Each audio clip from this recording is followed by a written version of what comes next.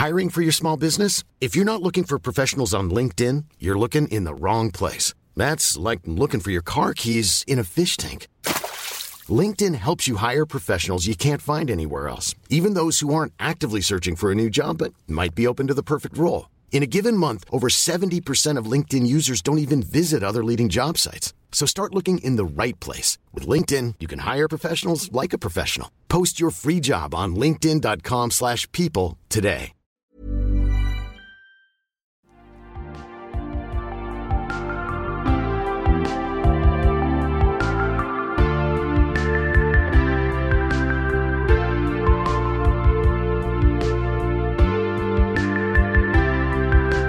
Welcome to another episode of WA Expose, a podcast about local arts by local artists. As always, I'm your host, Aria Scarlett, with the immense privilege of recording on Wajak Noongar Boodja. Today's guest is a rule breaker, game changer, and advocate for women. She is also an experienced CEO, concept promoter, creative director, professional musician, entrepreneur, mentor, and consultant, just to name a few. She's the founder of the groundbreaking Perth Symphony Orchestra, as one of WA's largest arts companies, as well as being the founder of RARE, really awesome regional events company based in the Wheatbelt of WA.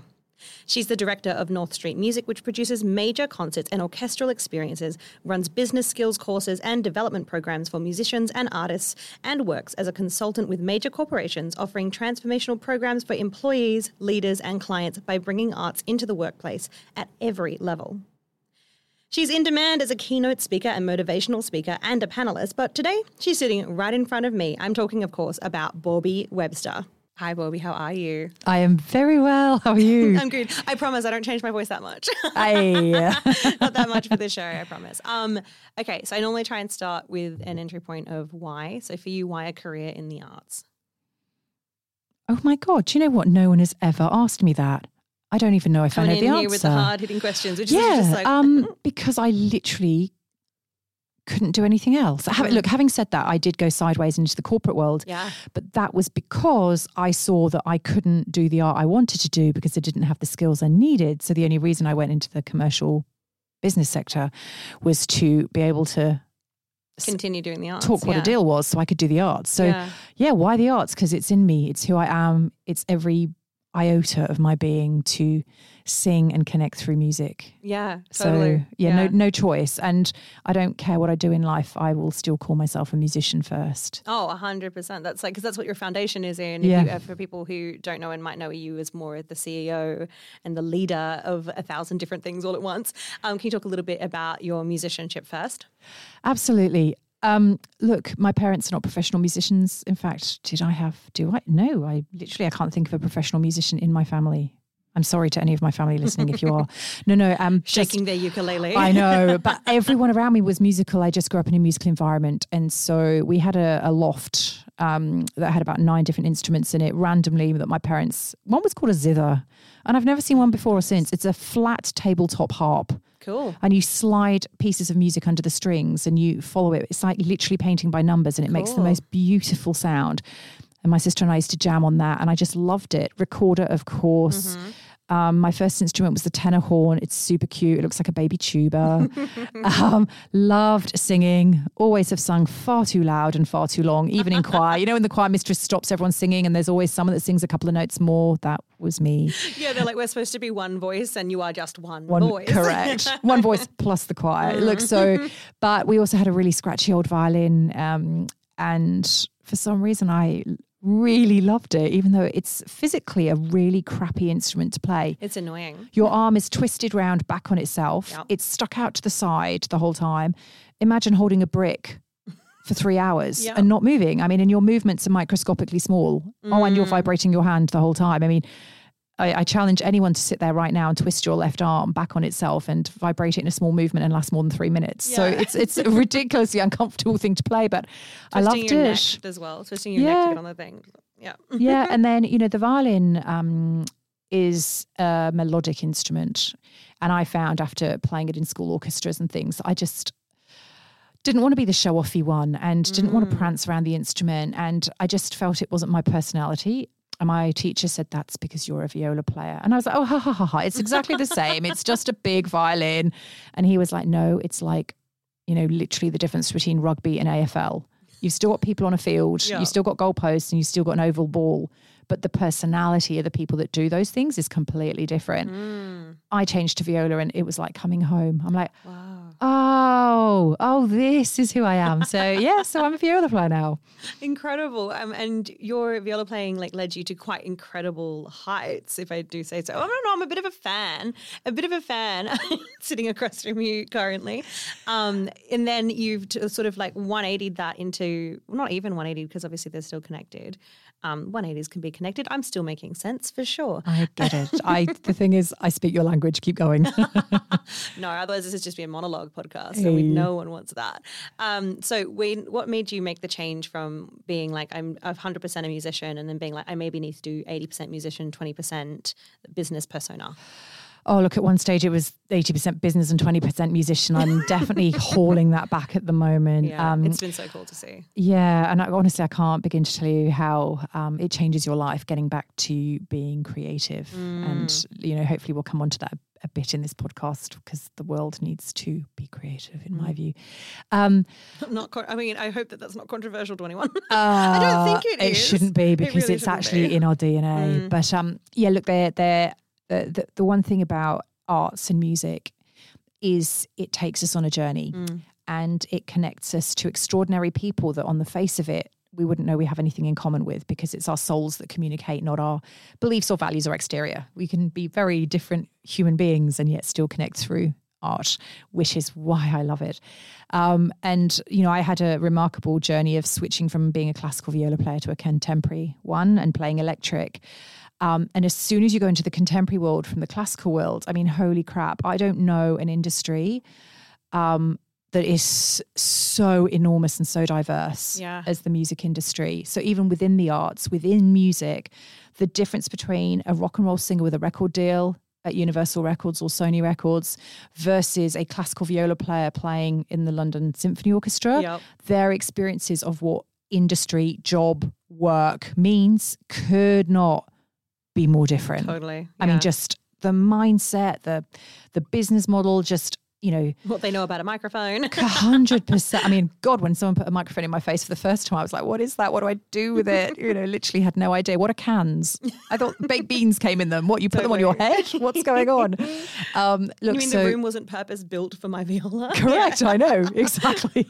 So look, that was so eye-opening to me. And the one thing that happened when I had that record deal playing contemporary viola was, who's paying for this? How is this working? There seemed to be 4 musicians involved and 98 lawyers, accountants, publicists, tour managers, set designers, makeup artists, you name it. Everyone was like, oh, what's that you play? And I'm like, so hang on a minute. The majority of people working in the recording industry aren't musicians.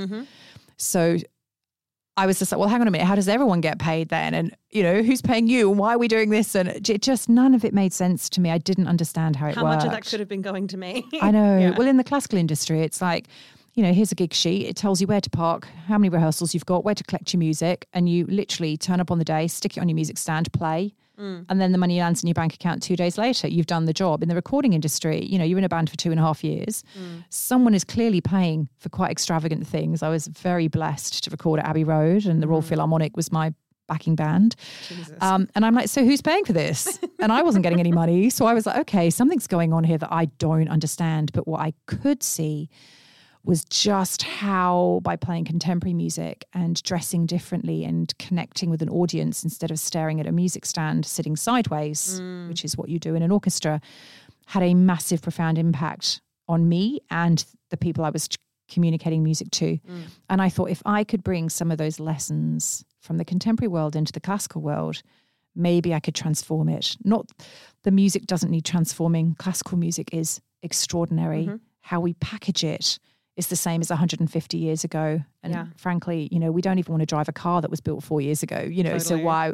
So audiences have actively told us that they're over the way that it's been packaged for a hot minute. They're overpaying 100% for a bad seat behind a pole where they can't hear anything or see anything and they get bored and want to be on their phone. And they've told us that for 20 years or more than that, honestly. Precisely. Yeah. And it's still, are we really listening? Are we really listening? So threw myself into the corporate world and learnt and was a sponge. And to be honest, it is fascinating. I love how business works. I love economics. I love, sort of understand. I love reading case studies on businesses, why they succeed, why they fail. I'm a bit of a nerd now. Yeah, I was a bit nerd. I know, but, that facilitated a career in admin behind the scenes. And whilst I built a symphony orchestra thinking, right, I've got the business skills, now I can create something I can play in.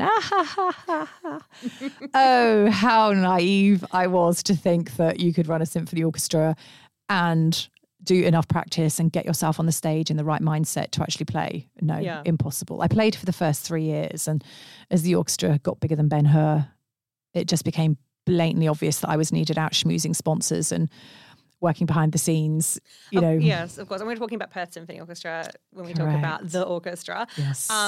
I've always wondered why Perth. Not in the name, but why set up the orchestra in Perth? Oh, I see. Gosh, good question. Yeah. I mean, I love us, but why? Yes. Why here?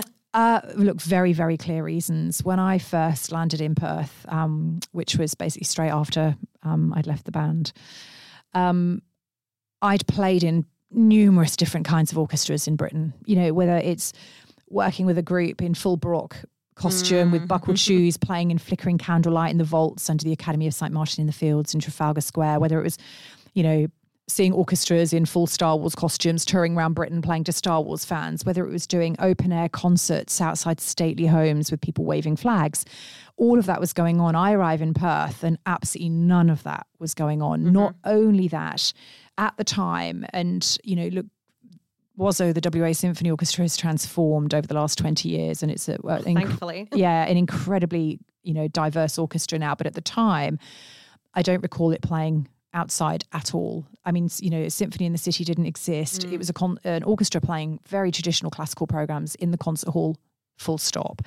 And here was me saying, well, I'd like to play in an orchestra. No, there isn't one unless it's that one. So I was like, wow, there's literally an orchestra in WA. How could this be? I mean, I'd always grown up with so many orchestras. Even our some of our amateur orchestras in Britain are full of virtuoso musicians that have gone on to do chemistry or politics, but they were principal players in the National Youth Orchestra. So, they were finalists in the BBC Young Musician of the Year. They just happened to choose not to do it for a career.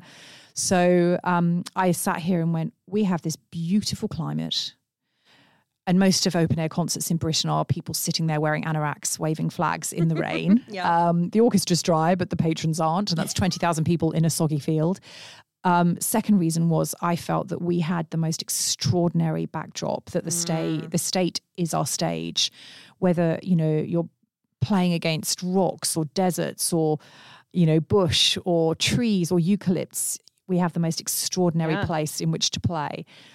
A huge number of people, Aria, were literally saying, wouldn't be seen dead in the concert hall, orchestra's not my thing. Yep. Everyone in England has grown up with music and just loves it and isn't frightened of singing. Here, there's a massive cringe. If I give someone a basketball and say, do you want to practice, even if it's in front of your colleagues, do you want to have an attempt at shooting that basket? People will have no problem. Yeah, I'll give it a go. It doesn't matter if I miss. If I'm like, do you want to just stand here and sing?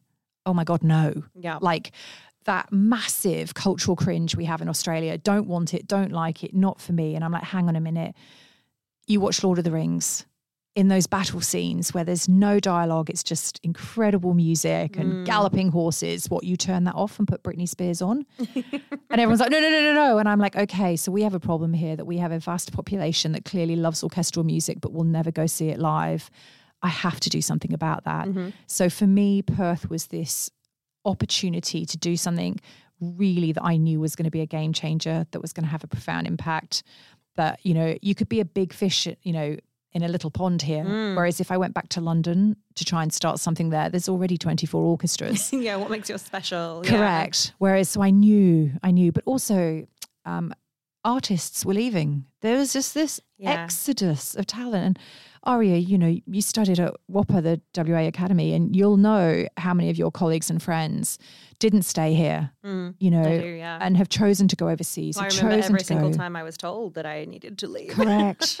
And I felt so sad for everybody that lives here going, so hang on a minute, we're not going to get the best that we can get. We're not going to get access to our own incredible talent because they won't stay here. Well, and why would when they come back to raise their kids 20 years later. Precisely. But, it's not the same. It's not the same. And there I was, as a 24-year-old when I got here, and everybody that I was loving playing was like, oh, I'm off to Amsterdam. Oh, I'm off to Sydney. I'm off to Miami. And I thought, gosh, we need to create work. We need to create extraordinary things that stretch people and challenge people and have a home for artists.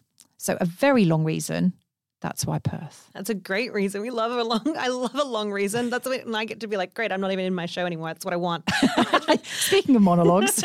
My ideal version of the show is me coming and being like, why the arts? And then I leave and they don't come back for an hour and then the person's still talking and I go, thank you for listening to Yeah. Look, do you know what that is? One thing all of us have in common is that we love and hate it so much. We hate it because it tears us apart and it's such a hard career, but we love it because we can't do anything else and it's why we live. And so we can talk about it for a very long time. Definitely. Ask anybody to be like, what's your method? And they'll be like, oh God, no, we all have to leave. We all have to leave right now. So through creating Perth Symphony Orchestra, did you see the cultural shift? Oh my goodness. Yeah. Oh my goodness me. Good, I'm glad. I have so many extraordinary memories. You know, the one from, we did Vivaldi by candlelight in Christchurch, Claremont, and we had this gorgeous actor dress up, Nick, as Vivaldi in his gorgeous frilly cuffs and costumes, prancing around the church. And, you know, we make it exceptional. And afterwards, a lady wrote to me saying, look, I brought my 3 children to introduce them to classical music. And I think she said, you know, the ages were like sort of 12, 9 and 6 or something. And when everything's bad. Yeah, right. And trying to sit still through a classical concert. And she said, you know, in the interval, we sort of said, okay, guys, you ready to go? No, we want to stay.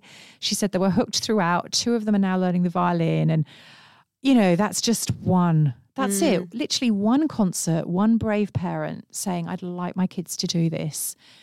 And then 2 extra children experience the joy and all of the benefits that come with the experience of learning an instrument, which, you know, as I will keep coming back to, we are meant to do.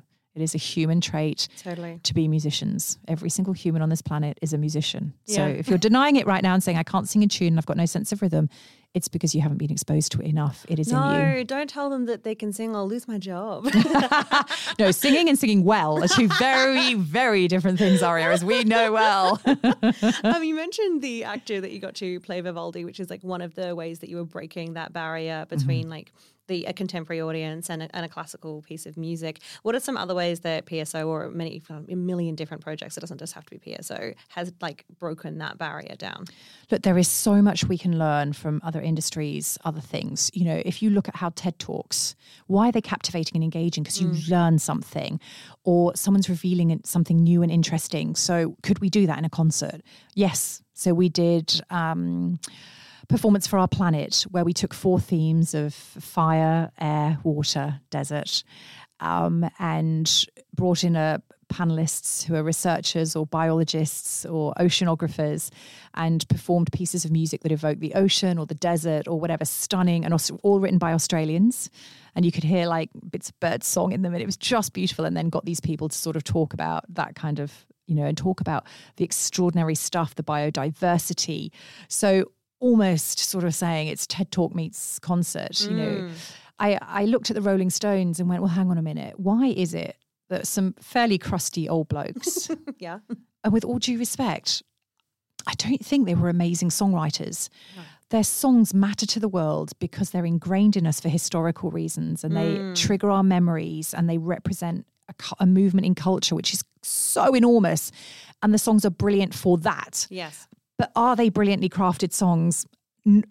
For me, and I forgive the mad Rolling Stones fans out there, but no, they're not. And yet, why is it that they've had pretty much 40 songs and they can play those same 40 songs for 60 years? Maybe it's 50. And people will pay $400 a ticket. Yeah. Why is it in the classical world, we have over 300,000 pieces on regular rotation of some of the most life-changing music that has caused people to go to war, burn churches, stand up for women's rights. I mean, you name it, the classical music, you know, oeuvre over centuries has literally been a call to action and has inspired and whatever. And yet people just won't come, won't even pay $35 a ticket. What is that? So if you look at that world and say, okay, the Rolling Stones songs are 4 minutes. Okay, maybe playing an hour-long symphony that no one's heard before might be a stretch, because if the Rolling Stones played an hour-long song that was a new one, most people at their concerts would get out and walk up. You know, get up and walk out. No, I got you. So I literally said, okay, we need a front man, because guess what? Our conductor has their arse to the audience the whole time. So you're looking at someone's back. I mean, if that's not a particularly gorgeous arse. I mean, thank God we've always had female conductors, but that's not communicating directly, making eye contact, which humans need. Our musicians sit sideways and stare at their bits of paper, and most of the musicians you can't even see. We play hugely long pieces. You can't clap between and show any emotion. So I went, okay, it's time for us to be Rolling Stones. Short pieces. Every single time someone communicating, telling stories about why the music was written. Because whenever Mick Jagger's like, oh, this one was written on Highway 33, driving down whatever in the Cadillac, and suddenly that song comes to life, Yeah. So we basically just, and at a Rolling Stones concert, you are dancing, you have a glass of wine in your hand. So we literally just took every lesson we could from other industries, other genres, other experiences that people can connect with, and then used our incredible music as the heart and soul of that experience, but used all the trimmings from those other experiences.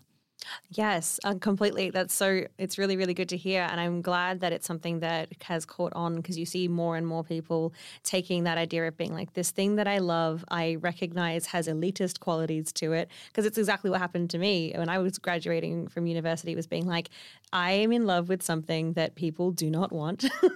Why is that? Why am I still in love with it? And what can I do to make it more accessible to people? And that's a huge thing, because it was originally, without getting too much on a monologue about music stuff that people don't want to hear, but it wasn't originally music for the people. And then something happened and changed, and suddenly it became only for the rich people. Correct. And then we all zoned out, because that's not most of us ever. 100%. And, transforming what you've done, where you're using your classically trained voice, but in the most gorgeous, accessible, rich experience, but three-dimensional experience.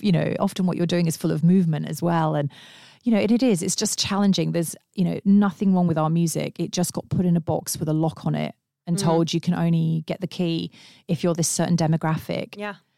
The numbers of stories of really disadvantaged kids, in Harlem, in New York or whatever, becoming concert cellists, or you just have to let people in. You've got to give everyone that key and let them have a go. Yeah. And we all find something in life that suddenly ignites a fire, and that's it. Yeah, suddenly becoming gatekeepers of what was and wasn't allowed only ended up shutting the music out from the majority of people, which I can't imagine was the original intent. Of course not. At all. Of course not. Doesn't make any sense. Well, I was recently reading about a Mozart symphony, and basically Mozart rewrote a second movement because in the concert he hadn't had allowed enough applause after the second movement. Nice. And was like, okay, obviously that didn't work as much as I wanted to. I'll rewrite that movement. I mean, for God's sake, we don't let people clap after the second movement anymore. And yet here was Mozart so desperate for it that he was willing to go back and recompose the whole damn symphony. I mean, hello. We should almost do it the same way that we do burlesque, where we just tell people that if you see something you like, make some noise about it. If somebody 100%. Takes off a glove and you think that's particularly interesting, then you should make a big sound about it. I'm all here for someone to be in the middle of a symphony and a flautist plays an incredible passage. Yeah. I want to hear you clap for it. Jazz that was do very it. Good. Yeah, you can do it in jazz. So it's funny, we have these different rules, and why? If you feel something, I know, if you feel something, express it. End of. Full stop.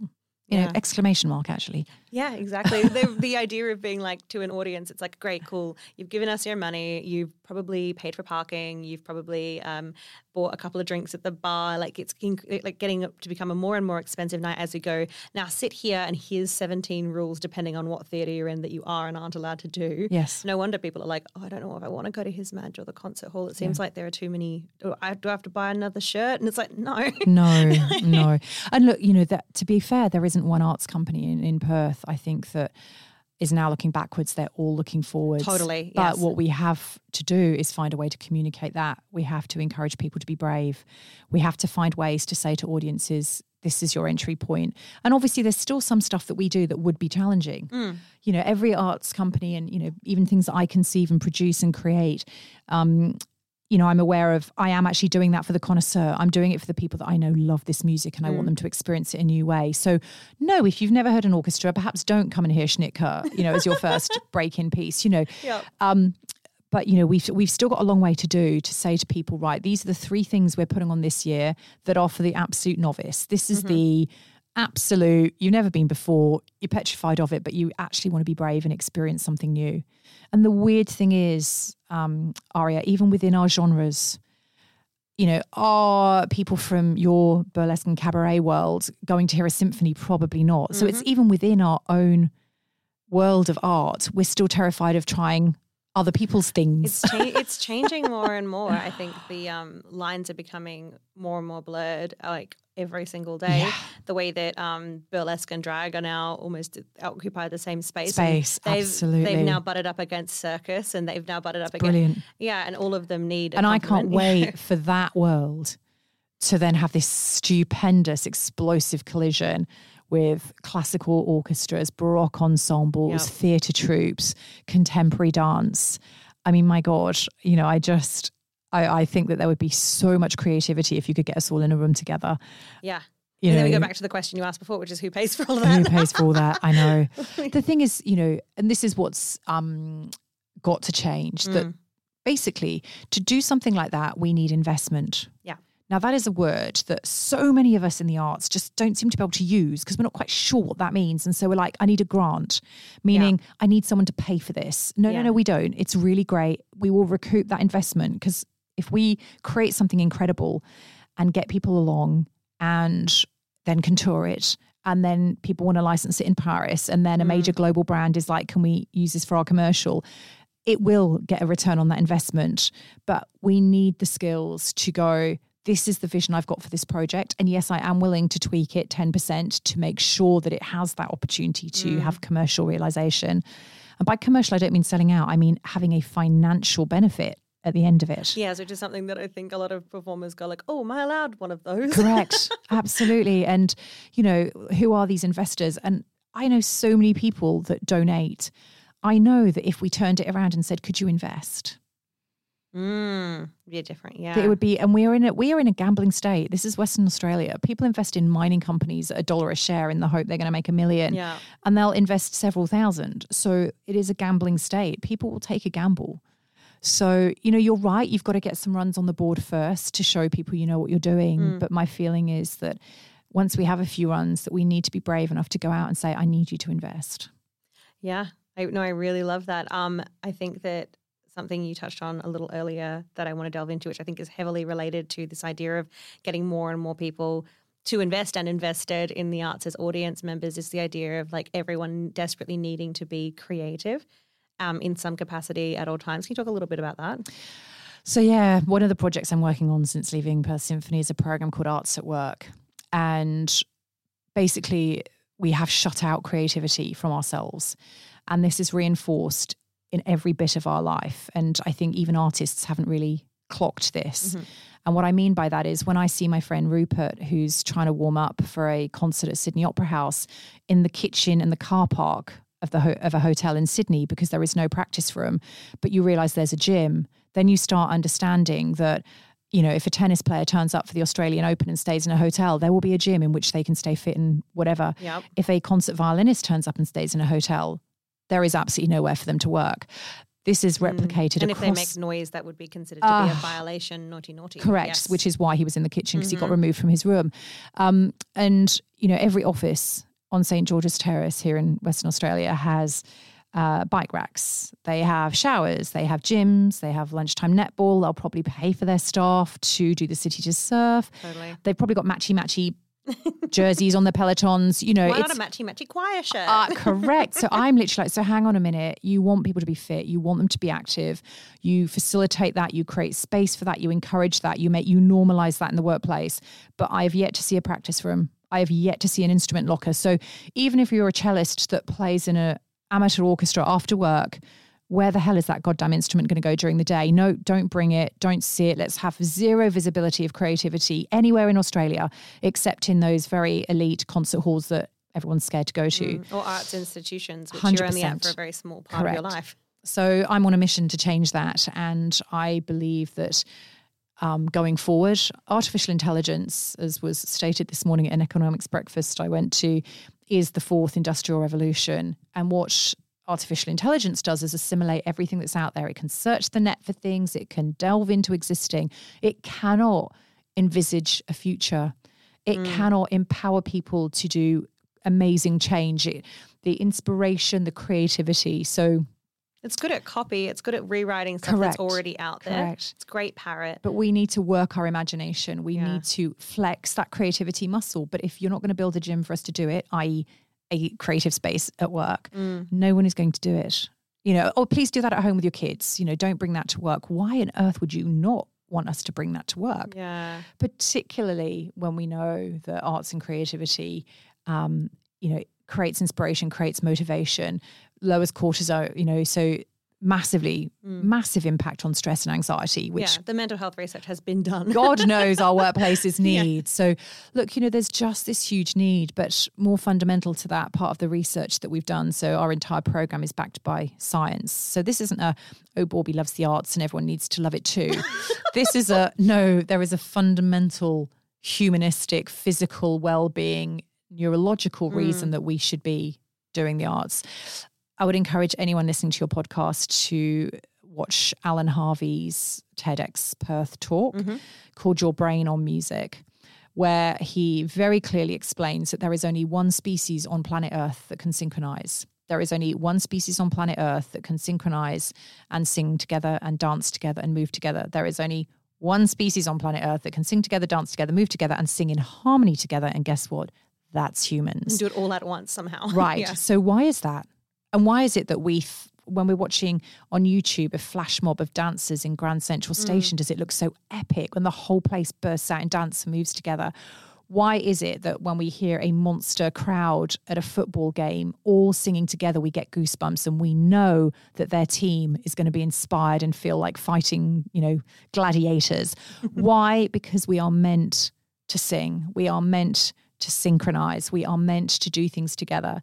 You and me talking now, I talk, then you talk, then I talk. That is a distinct thing, as in we're having a conversation, but we're not connecting. If we were to down tools right now and sing a duet, we would have an entirely different feel towards one another. We change at a cellular level. You can actually watch the brain changing when we do that will instantly connect us and put us in rhythm.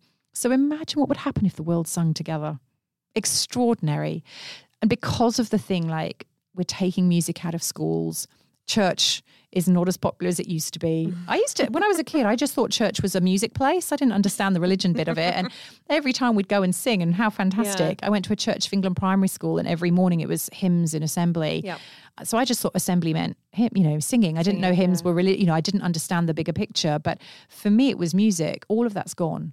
So we are singing less and less. We are synchronizing. I mean, I'd love anyone listening to this to just have a think, when was the last time you did something in sync with another human?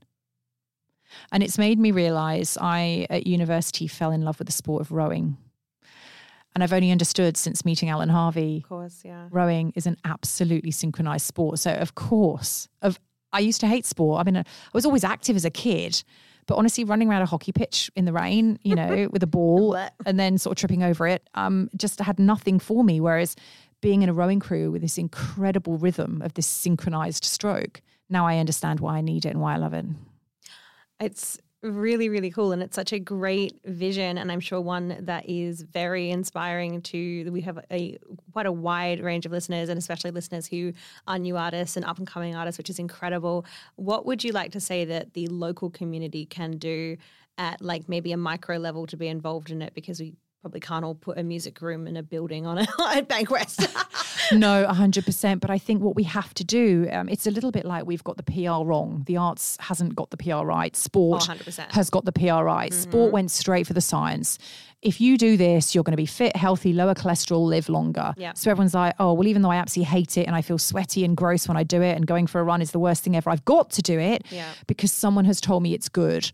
Whereas we just go, no, but arts is lovely. Oh, it's going to be lovely for you. And everyone's like, I don't have time for love. No, the science is clear that this world and you are going to have a far greater existence, live longer and be infinitely more enriched, which is going to literally help your cognitive skills, your emotional skills, absolutely build relationships within your own family, within your friends, within your network.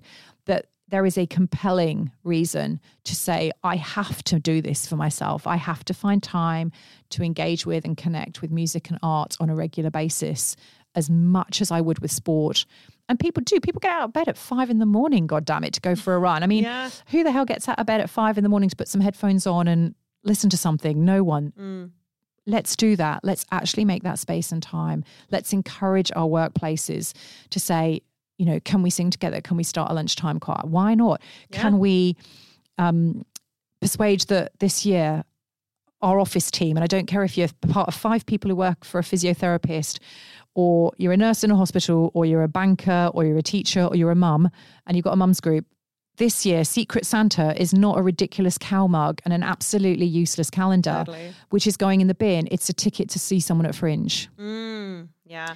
If everyone in Perth for Secret Santa bought a ticket to see something in the arts for someone else, that person might just have their life changed. And even if you've got the most unlikely combo, and I'm very going to stereotype here because I have a lot of friends who are FIFO workers and wear steel cap boots who like ballet. They just can't declare it because, again, cultural cringe. But if you've got someone who's a high vis vest wearing, steel cap boot wearing person who you're sending off to see contemporary ballet, if they're brave enough to go, their life, even if they don't like it, they will talk about it. Yeah. They will observe what's going on. It will profoundly move them. And they can always talk about it for the rest of their life. Oh, I hated it, but this is what I saw. And guess what? They'll remember that more than many other experiences in their life. So for us to experience art, participate in it, connect with it. So every single person listening to this podcast can make that commitment of, I'm going to create for 20 minutes a day. And by the way, synchronizing is the most critical thing. Yeah, it can be obviously a solo activity when it needs to be, but the way of actually doing it, whatever it is for you with other people, it could be drawing. You can just sit down and colour in things. I don't care. Like, absolutely, whatever it is. Absolutely. Express yourself through something other than a laptop and words, because our entire life is limited to those 2 very narrow things. Expressing yourself physically. We all know what it's like to when you just let go at a disco and dance like no one's watching. Yeah, there's a reason people chase it. Yeah, absolutely. So that find different ways to express yourself. It's always really funny. I find that idea of like clubbing and dancing and stuff, because like the guise of like, but the idea is that I'm not going out to dance. I'm going out to drink and hopefully hook up with somebody. It's like, you're going out to dance. Yeah, 98% of the time you're not getting that wasted, and you're probably not taking someone home. So. Exactly. But you are dancing. Exactly. And it's releasing chemicals. So I'm sorry, but when I run, I don't feel my cholesterol going down. I mean, the last time I went for a run, I'm pretty certain I just felt crap and sweaty. I don't remember thinking, now what does my cholesterol feel like? You don't know what's going on in your body. Totally. But I'm telling you now that participating, particularly in music and dance, 100% is doing amazing, incredible, wonderful, brilliant things to you.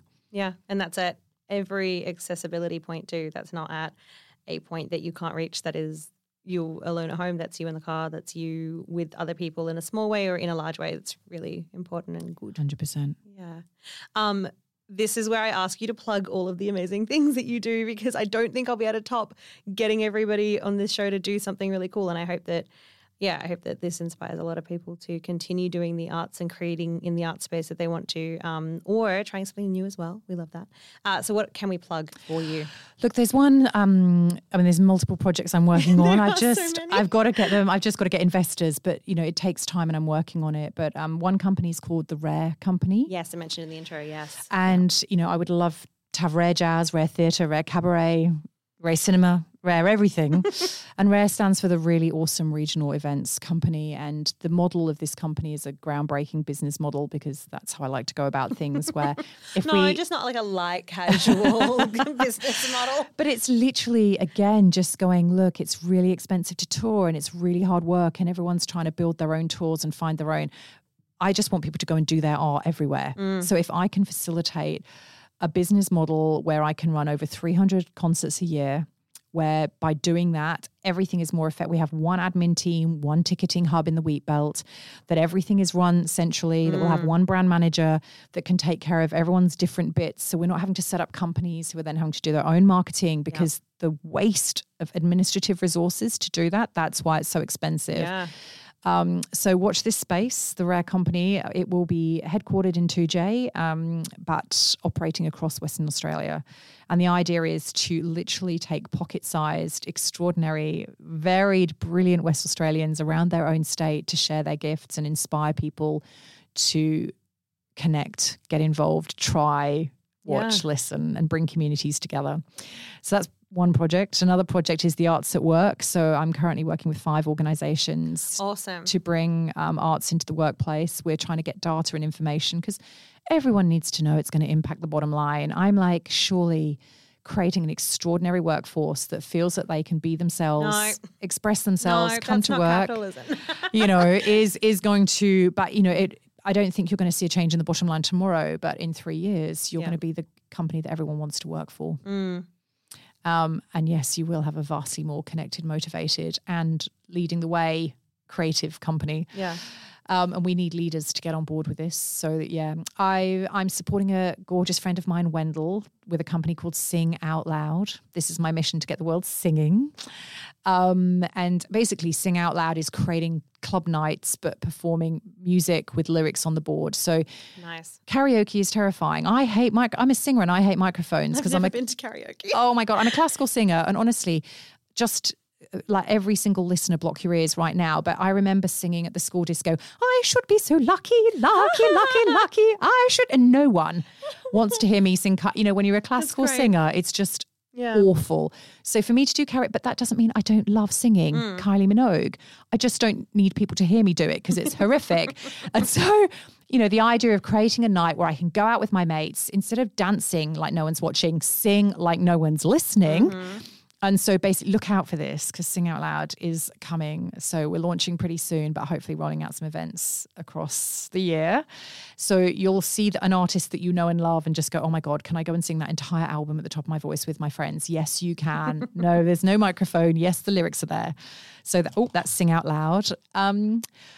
I would love to build a profile as a speaker. And that's just because for me to talk to individual CEOs about the things I'm passionate about, for me to try and change the narrative in Australia from we're a blokey, sporty, laid back nation, not really into that ballet stuff. It's bullshit. And it's not even true. Forgive me for calling it, but this journey I'm on where I am speaking to CEOs, they kind of lean in a very conspiratorial fashion after I've been speaking for about 30, 40 minutes and go, can I tell you something? And I'm God.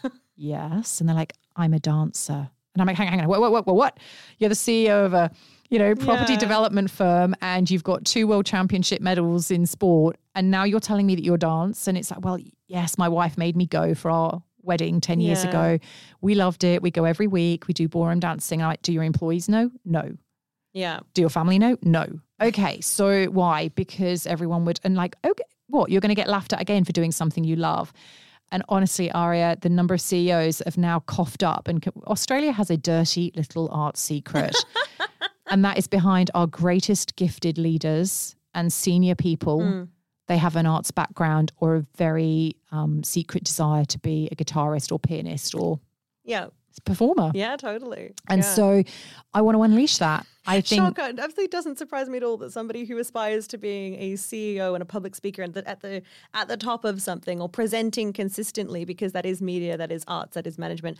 Oh, they're artistic. Yeah, duh. Precisely. Of course they are. They actively put themselves in front of all of you. And how liberating would it be for those of us in the arts to suddenly have people say, oh God, yeah, Aussies, they're so creative. They're so inspiring. They've all got these crazy gifts. They just spontaneously sing and dance on the streets. I mean, my God, that's the Australia that I would love to. I am an athlete. I love sport. Don't get me wrong. So I never want to give up my sport, my rowing. I still row. Yeah. I'm competing in a couple of months' time. I will never stop that. I am not a sport basher, but it's got to stop being sport or art. We need to be a nation of sport and art. And so I'm, getting some coaching and mentoring to help me, I would say, be more concise. As you can tell, I need to work on this. No, that's great. And create, really compelling speeches that I can deliver that change the way people perceive and think about the arts and encourage more people to go away and participate, go away and rethink how they're designing buildings, hotels, schools, community centres, everything. Because we need to redesign Australia to make room for all of us that want to and can create. And then we'll have a snowball effect. 100%. Yeah, these is absolutely incredible. I do have to cut us off, unfortunately. But if you want to find Bourby and all the incredible projects, everything that she's spoken today about will be in our show notes. And as always, if you like this podcast, rate, review, subscribe, or send us a question to waexposepod@gmail.com, and we'll ask our next incredible guest. Thank you so much, Bourby, for joining me. My absolute pleasure.